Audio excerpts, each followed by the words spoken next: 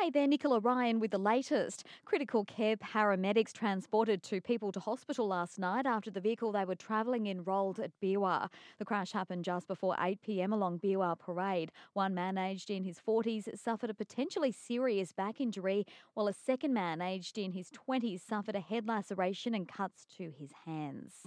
An investigation into the exact cause of a plane crash at Palmwoods this week is continuing.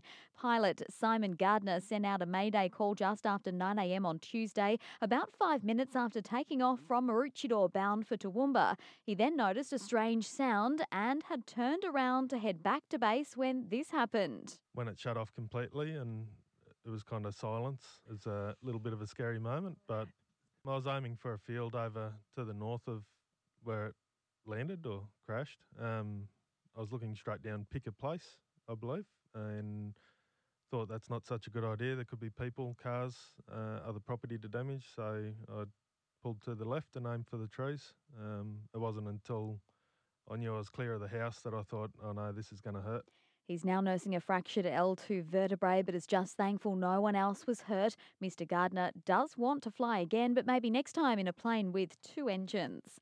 A Sunshine Coast company director has been sentenced to 12 months jail, and his company, Multi-Run Roofing, was fined $1 million following a landmark workplace health and safety trial. 64-year-old Gary Lavin was found guilty of reckless conduct, which led to the death of a 62-year-old roofer at a Karoi worksite 5 years ago. The district court heard the roofer fell 6 metres to his death, and a safety rail which could have prevented the accident was never installed. Mr. Lavin's jail term will be suspended after serving 4 months. His brother Peter and his company Lavin Constructions was also charged, but a jury failed to reach a verdict. He's been bailed to appear in court again later this month.